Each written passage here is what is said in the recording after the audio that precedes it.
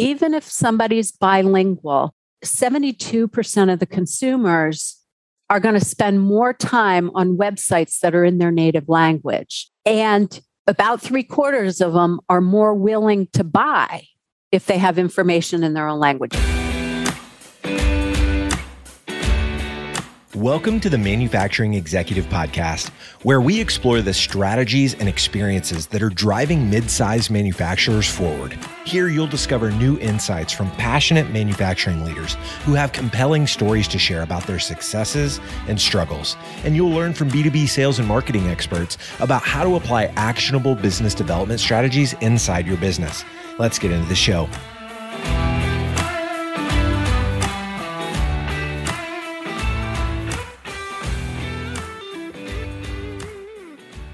Welcome to another episode of the Manufacturing Executive Podcast. I'm Joe Sullivan, your host and a co-founder of the industrial marketing agency Gorilla 76.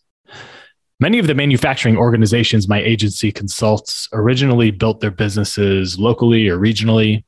Then as they grew, they expanded domestically across the US, perhaps into Canada or Mexico too.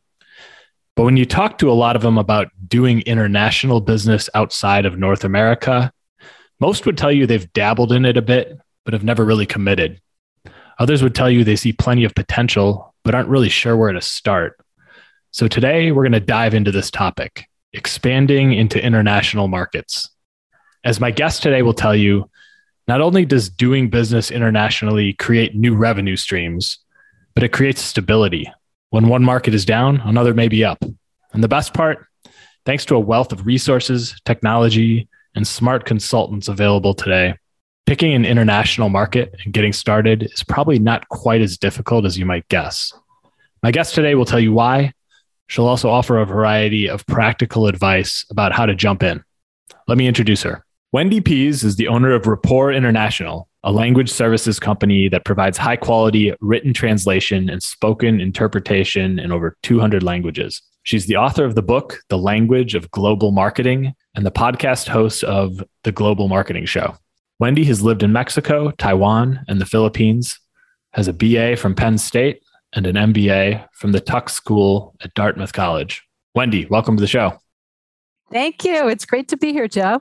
Yeah, and always good to talk to a fellow podcaster. So I love that you've got a show. You're so niched down, and you're a deep expert in something. And this is a topic, frankly, international marketing that I am not. I would be lying if I said I was an expert in it. Most of my clients are, plenty of them do some international business, but most of them are more focused domestically, and their marketing efforts are almost entirely focused domestically. So I'm excited to learn something myself from this conversation. Yes. And you do industrial marketing and work with a lot of manufacturers, and they are such a prime industry to go international. And I think we talked about it before, that the companies that do go international are on average 20% more profitable. They've got higher revenues, they pay higher salaries, and they're more stable. I just spoke with somebody who is involved with international trade and works for the government. And he says that they see it when one economy is down, the companies that are global are still growing. The statistics were crazy. I think he said on average during the last recession, companies dropped 7% on revenue, but the global companies grew by 20%. I was blown. It was 20% or 30%. It was something phenomenally shocking. So if you're listening and if you haven't considered going global, there's so many good reasons, and we can certainly talk about that today. Yeah, well, I mean, that's a good point that you brought up. Like, I think of it as just another revenue stream, but there's stability, right? Like you're offsetting the risk in any particular market. And, especially during the volatile times that we've had over the last few years, to just sort of be in different places. And I think that's a really good point. Yes, it certainly is. And so many people are afraid of doing it. And the federal government has so many free supports for companies that want to go international because our balance of trade is off. So there's free federal government supports. There's free state supports. You can even get grants to help you do translation or go on trade missions or trade shows or help update your website. So there's so many opportunities to go. And I was kind of blown away. I was interviewing somebody on my podcast, and he was talking about all the resources that are available. And I even learned about some. And I'm like, okay, where do you start? And he said, you always go to your state representative because they can point you to the different people that can help you get financing, figure out the logistics, point us to people like my company where we handle the global communications or the translation or the international marketing. And so we've got lists of that on our website if anybody wants to know, but you can just Google your state, Massachusetts state export support. And that's how you can tag into any of these fantastic supports the government provides. Yeah, that's great. I mean, that's one of the questions I was going to ask you. I don't know if there's anything you would add to that. I just imagine that a lot of companies that have traditionally done a majority or maybe all of their business domestically or even regionally, the idea of doing business internationally is probably just really overwhelming. It's like, where their business has probably come largely through referrals and repeat business with customers, and some are maybe good at prospecting, but probably not a lot of that has happened internationally. So I was going to ask you, where do you start? What are the resources that are available to you? You've mentioned a few. Where would you point somebody if they're just sort of thinking, okay, maybe we should be exploring doing business internationally? Yeah, that's a loaded question. There's so many different ways. Yeah, take it wherever you like and talk as long as you'd like about it. Okay, so say you're a manufacturer and you're, in the C-level and you're going, okay, where are we going to get growth this year?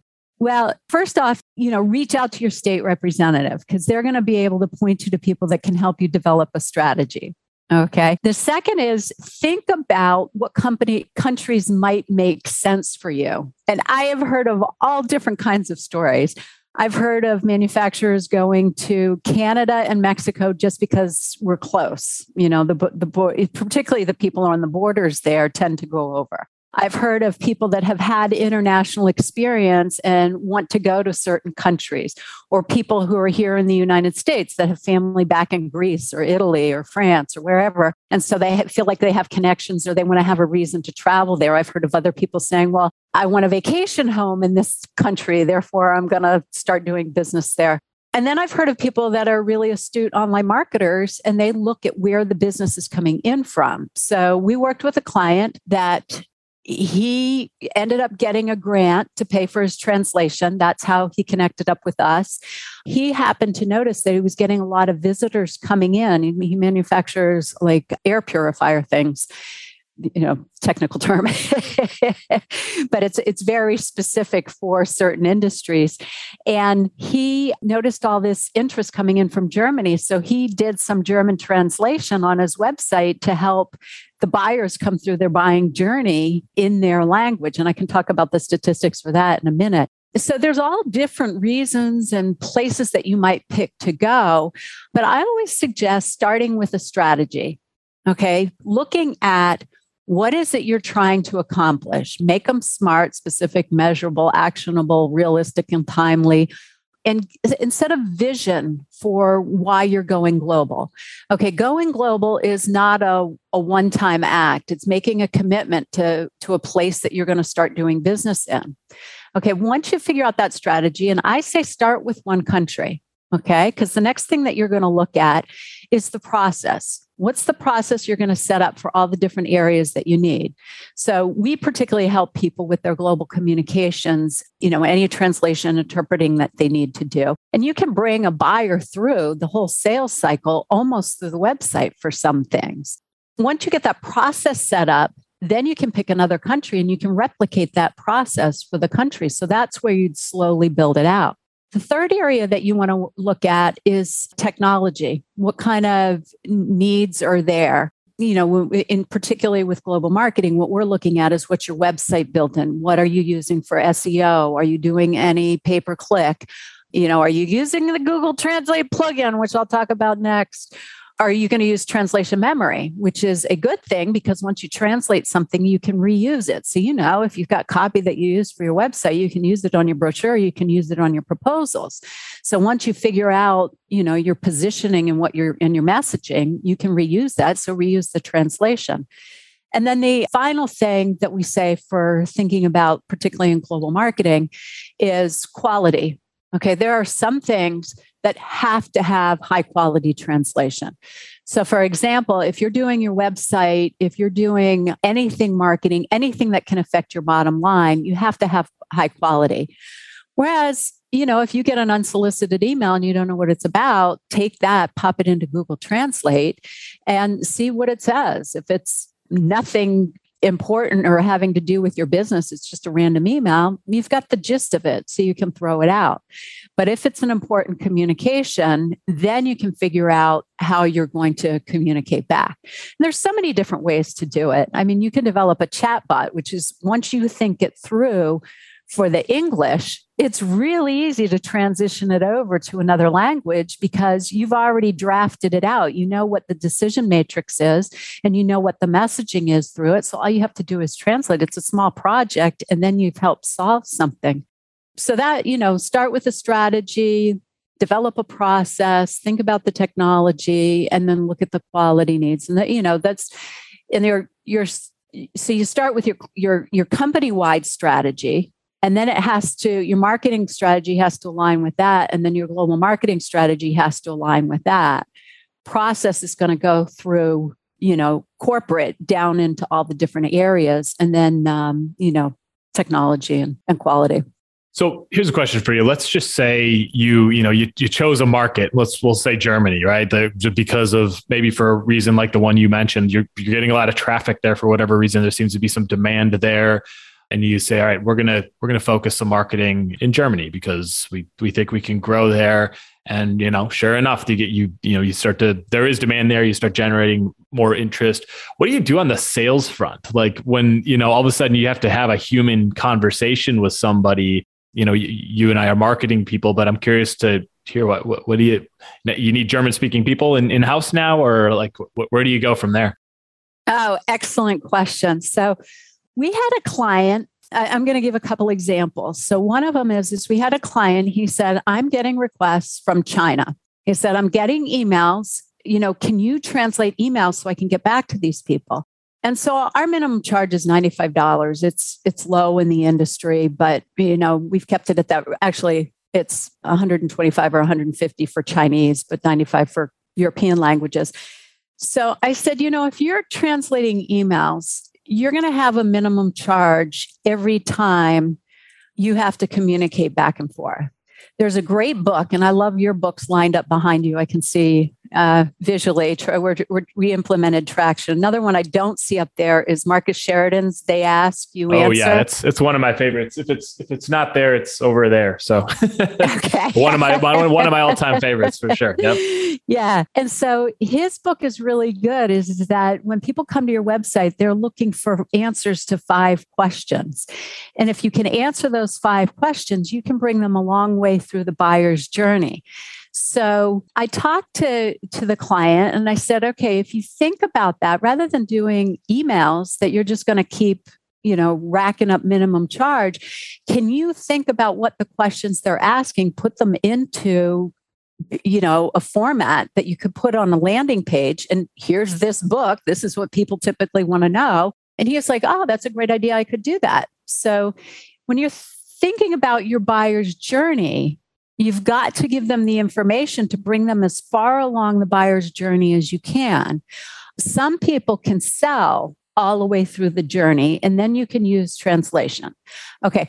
You also have to think about the after sales service. So if you have a user manual or support, what kind of information there do you not want to forget? Because that's all part of the customer experience that helps you grow. Okay. Some people have something that you would have to, a product that you would have to have a conversation about. And there's different ways to do this. One is telephone interpreting. It's really easy. You pay per minute. There's no monthly charges. There's no sign-up charges. You just call a number, you get an operator, you say, I need a German interpreter on the line. Within 20 seconds, you've got somebody to help facilitate the call. Then you can have the conversation back and forth for what you need. Okay, say you need a little bit more than that. You can go to a video interpreter where you'd call up, you'd say, I'm having a sales discussion or a customer discussion this day, this time, 24 hours a day, 7 days a week. You can get an interpreter on the Zoom or video call with you to help facilitate the conversation. Now, in a lot of countries, face-to-face meetings are really important. So you can hire a live interpreter that can come in and facilitate. And when we're assigning an interpreter to go out on a face-to-face, we're looking to make sure that they're fully bilingual in both languages. They have interpreter training and they're familiar with the subject matter. So they've got some sort of background in it. And then also we'll provide any advanced information because they want to be good. So they're going to read up on anything before they go into an assignment so they can be ready for it.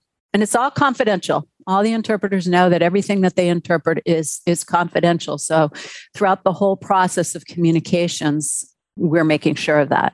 That's really cool. Yeah. I mean, maybe I'm just naive just because I haven't done much international business myself. And when I have, it's been with, people who could also speak English as a second language, which was just helpful. But it's great to hear that there are tools like this that are so readily available now. And geez, even the fact you could have somebody jump on a Zoom call with you, and then that way you can still see your future customer's face and their facial expressions, which I think is just so important. So the next best thing you can do when you can't be in a room with somebody physically, I think. So, and you brought up something really interesting, which is most people you've done international business with speak English. And a lot of people have this feeling that, oh, English is the global language. I don't need to translate. And there are all kinds of statistics that show this isn't true. Even if somebody's bilingual, 72% of the consumers are going to spend more time on websites that are in their native language. And about 3/4 of them are more willing to buy if they have information in their own language. And this is bilingual people. And over half of them will spend more money if they can buy in their own language. So even though you think somebody speaks English, you're going to get more business by investing a little bit in translation. So oftentimes that's what I'm talking about is look at the ROI on your translation rather than looking at it as a cost because the benefit is huge. Yeah, I imagine that it's not just because it's easier for that person, but it also demonstrates that you, as the company selling the product or solution provider, are actually committed to doing business with people in that country or who speak that language because you've actually taken the time to understand, to make it easy for them. Like it seems like it would be a natural confidence builder that, okay, this company understands how to work with people from wherever I'm from, right? Yes. And that's what a website is. That's what a storefront is. That is what, you want your employees to make everybody feel comfortable and welcoming when they come to your place. So you think about, the words, the language, and also the visuals and the colors and the references. And that's, what a human translator is going to help you with. We didn't talk about Google Translate too much. I was going to go there. Next. I was going to say, all right, Wendy, let's hear your riff about Google Translate. What's wrong with it? It seems fine to me. Fine if you hop into a taxi and you're trying to figure out how to say something, but don't use it for your business negotiations. I mean, just yesterday when I was interviewing Andy Corellis from Sido, who, his episode launches in January. And if you have any interest in doing global business and want to know about the resources, you got to look at the Global Marketing Show. It's everywhere. And look for the one with Andy Corellis, Karellas. He's full of information, but he told a fun story, not so fun, but a story about people who were international. And somebody's like, oh, I don't need an interpreter. I got Google Translate. And so he puts it in. And he says something to the people, whichever country he was in, and it ended up being offensive and swear words, and the people walked off. And so if you've got a potential business associate that you're going to do something with and you offend them, that can take years to redevelop. So just be really, really careful and don't use it for any of your marketing stuff. If our translators get something in, and it's been done in Google Translate, and somebody will think they're being smart, oh, I'll just do it in Google Translate and ask for edit. Our translators will spit it back so quick and say, look, it's going to be easier for me to do a fresh translation than to edit this. So I got lists of words that don't have a translation and have something funny. It's funny. I just finished reading, this is outside of my business world, and this is a book from probably 25 years ago. I don't know if you ever read The Poisonwood Bible by Barbara Kingsolver. It was like the name of that book, The Poisonwood Bible. It was about a family that went to the Congo on a mission and just in a very naive way and a sort of a religious mission. And the father, who was a preacher, he was trying to say, Jesus is precious or something like this. And what it was, and the word precious had the same meaning as poisonwood, which is, a plant that was like, worse than poison ivy or whatever in this region. And so it was sort of a metaphor for the entire book of they thought they could go into this country and change the ways and show them the light. And so it just kind of reminded me of that, because it's not just about the word, right? It's about like the everything that surrounds that culturally and how people are going to receive it. And they're going to speak differently here versus there. So. Yeah. Yes. She's an awesome writer. And I remember the book, but I don't think I've ever read it. So I just wrote it down. I'm going to have to go read it. Read it. It's a good one. If you're looking for a good, it's long, but it's a good one. So I like long ones. So yeah, totally. If it's good. Yeah. All right. Well, back on track here. I was kind of curious to hear a little bit about, like, let's say you've committed to, I'll stay on the same example. You entered the German market or something like that, and you're starting to have a little success. Like, how do you then scale that, in terms of process and strategy to start entering other markets? Like, is there an economies of scale in a sense? Like you're kind of starting over, I imagine, if you're going to go to Germany and then you're going to go to China, right? It's like completely different language wise and culture wise, but are there economies of scale once you've sort of figured out how to do international business in one place? Absolutely. So, I'm going to stick to global marketing because it's one area that I can really talk to. But before I go into that, let me talk about like generally entering a new market. So if you go into Germany, all of a sudden you're in the EU and you can do business in any of the countries except for the UK now.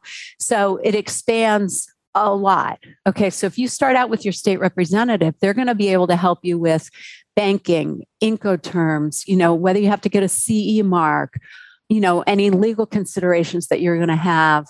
And so there's a really good checklist that's put out by Soft Land Partners that goes through the different functional groups. I can get you a copy of that to put in the show notes if you'd like.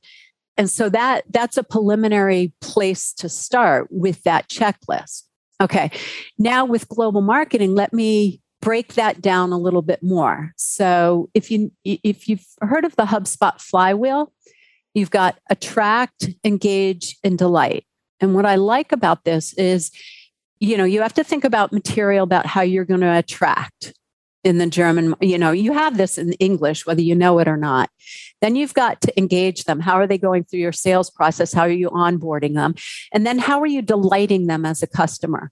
So if you take those three areas and take them out of the flywheel, but put them into a chart, underneath them, there's certain kinds of content that people are looking for in each of the stages.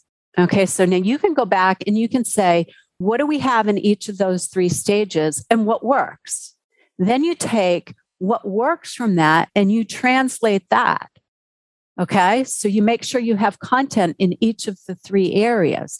So once you've figured that out for Germany, then you've already done the work and set up a process of how to do it across the other countries. And that's the same thing for all the other functional areas that you'd have to think about. And a huge secret is the people that are in international trade are extremely well connected. Know people and specialize in stuff. I mean, if you get to the point where you have to hire employees, I know companies that have, they're set up like a PEO, professional employer organization. So you hire them, but they're the employer of record. There's embassies that are there that can help you with stuff. There's the Gold Key program that can help take you over and make introductions. So there's there's people that can help you find a distributor in country. So once you tap into this market and figure it out for one country, you've, just keep a list of all the things that you had to think about it. And then you just go to the next country and you've got people that are in global trade that are going to introduce you into the other areas. So, and, ironically, I see people that have had early exposure to other languages and cultures are the ones that are less intimidated about getting into global trade. Yet, the people that I've talked to that didn't have that experience, the resounding record I'm hearing is that as long as you stay curious, you can, and not trying to force your way, but stay curious about people, you can be very successful. I think there's a lot of good stuff in there. It's just an argument for just get started, in my opinion, like start somewhere.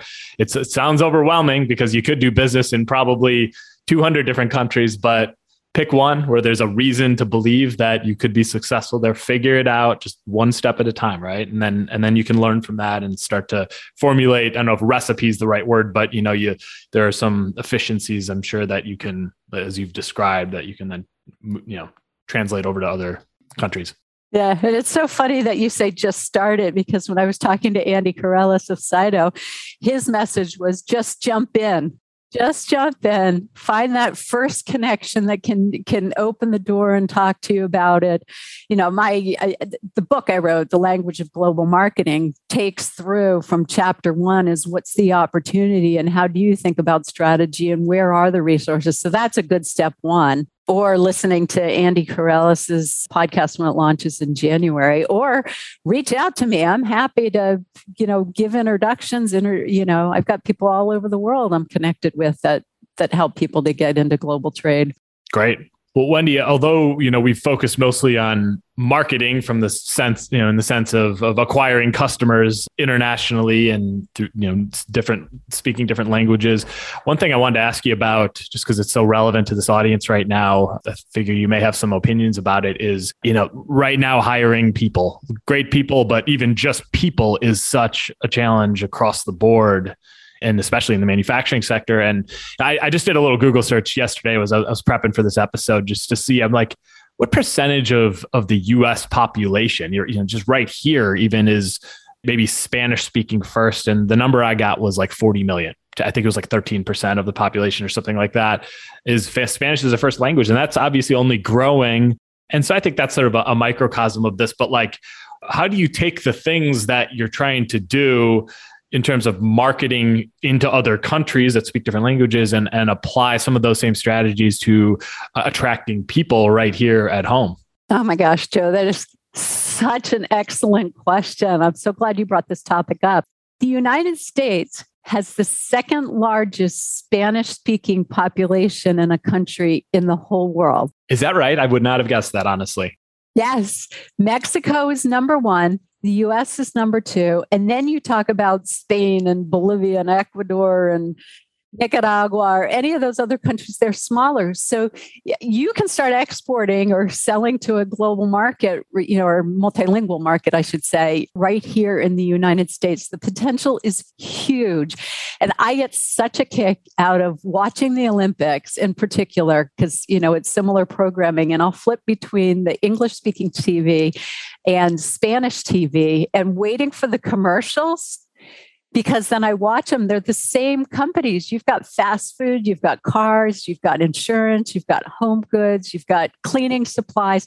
They're all the same products, and they've just adapted their advertising to the market.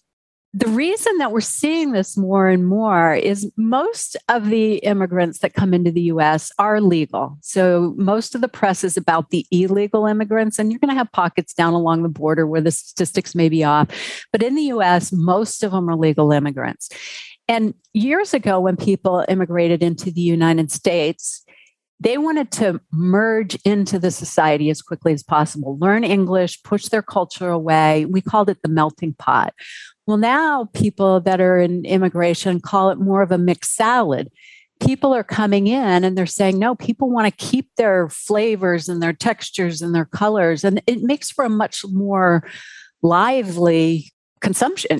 For us, think about all the food, the Thai, the Chinese, the pizza. Well, I guess pizza. I don't know. That might be very American.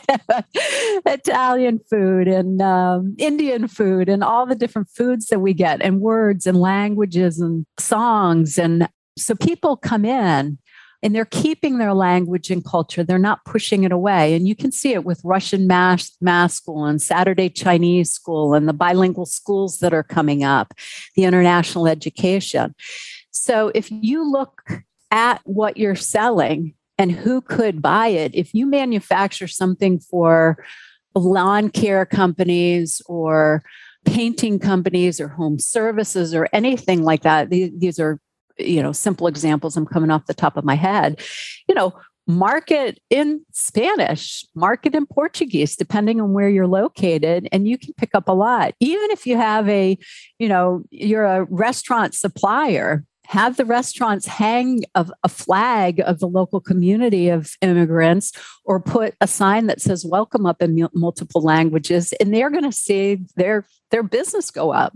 Yeah, no, it makes sense. And I think, just thinking that way it's going to help you on, even domestically on the customer acquisition front, as well as the hiring front, it's hiring. Yeah. Yeah, that's huge. The manufacturers that I know, there's so many of them that are struggling to hire. The ones that I know that are fully employed are the ones that have figured out how to attract non-English speakers, engage them, and then make them feel included so they're part of the company. And it's a huge advantage. We've got people here in the US that come in as refugees, and they were engineers and school teachers and very educated back in their home country. But because they can't speak English, they're limited to fast food or housekeeping. I mean, I know of doctors that are housekeepers, but the manufacturers can bring them in, give them a real job, offer opportunity for advancement, and then stay at full employment and be very productive. And there's specific ways to do this. Not, you got a good engineer, they may not have language skills. And so, but if they've got the brain that they can do engineering, then they can work on the manufacturing floor and they can probably teach a lot of things. So there's so many little tricks of how to manage non-English speakers without making English mandatory. For sure. I've had so many people on this show address the labor shortage and the challenges related to that from, provide ideas from their perspectives. How do you get more involved in the schools? How do you tap into parts of the population, women in general, like get more women into manufacturing? How do you tap into the African-American population that is very underrepresented in manufacturing? I think thinking about how do you tap into the Spanish speaking population is another great way to look at it that maybe just feels intimidating or companies just haven't thought about it. But I mean, 13% of our population for Spanish speaking first, like there's probably, not only business there, but a lot of really great potential members of the workforce that just aren't really being, recruited. Right. And then you think about where you're located, because it's not just Spanish. I mean, Boston Centerless is a company in just north of Boston, and they have focused on hiring non-English speakers, and they say they've got some of their best workers. And so they hang a flag up of all the countries that are represented on the shop floor. And they, I don't know, between 12 and 20 flags. And they speak different languages and they do certain things. So I wrote a whole case study up about them because I just thought it was such a good example. So I'll share a copy with that. It's on our website. We've got tons of information on there, but I'll share that one with the show notes. And then if you're in manufacturing and want to learn some of the best practices, you can grab that and read it. Awesome. Well, Wendy, really good conversation here. Is there anything you'd like to add that I haven't asked you about? I think one thing, if you're interested about learning in languages and cultures, I'm all over social media and posting stuff as I come across them. So I was talking about all the Google Translate words that don't have a direct translation. I talk about the mistakes. So you can follow me, Wendy Pease, Pease, on LinkedIn, Twitter, Facebook. It's some on Instagram now. But LinkedIn is where I'm very active, and you can always reach out to me and connect with me, and I'm happy to answer any questions. But, like Andy Carella says, it's just just jump in. It's just another language. People still recognize the global smile and still want the same things. They want safety for their family. They want to have a productive lifestyle. They want to have a decent job. And around the world, people want to buy American goods. Got a really good reputation. Yeah, that's a great point. Wendy, how about your book, your podcast? Where can people learn more about that as well as Report International? Okay, so I love Linktree. Are you familiar with Linktree? Yes, actually. I think we have a page. I don't think we really made use of it very well, but I would be happy to share that in the show notes or tell our listeners what you're even talking about maybe. Yeah, so Linktree is a place where you can put all your links to everything. So if you go to my Linktree, it's linktr.ee, and then you search for Wendy Pease. You'll find my Linktree, and you can find a couple free chapters of the book. You can find the link to Amazon to buy the book. You can find whichever social media platform you're more interested in. You can find a link to our website, which can go to our learning center, where you can search for anything on global communications. So that's a good way to find everything. But if you get to my LinkedIn at Wendy Pease, you can also trace back to everything there. Awesome. Well, that sounds good. Yeah, and our website is Rapport Translations, RAPPORT translations.com. Perfect. Well, Wendy, thanks for doing this. My pleasure. I really enjoy. You asked some really good questions, Joe, and I hope any of the manufacturers or industrial marketing people that are listening, I hope it opens your eyes to some new opportunities. I'm sure it will. I think you've got a great perspective on it and some deep experience and expertise. Great conversation. Love this today. Thank you very much. Well, I will let you go, Wendy. And as for the rest of you, I hope to catch you on the next episode of The Manufacturing Executive.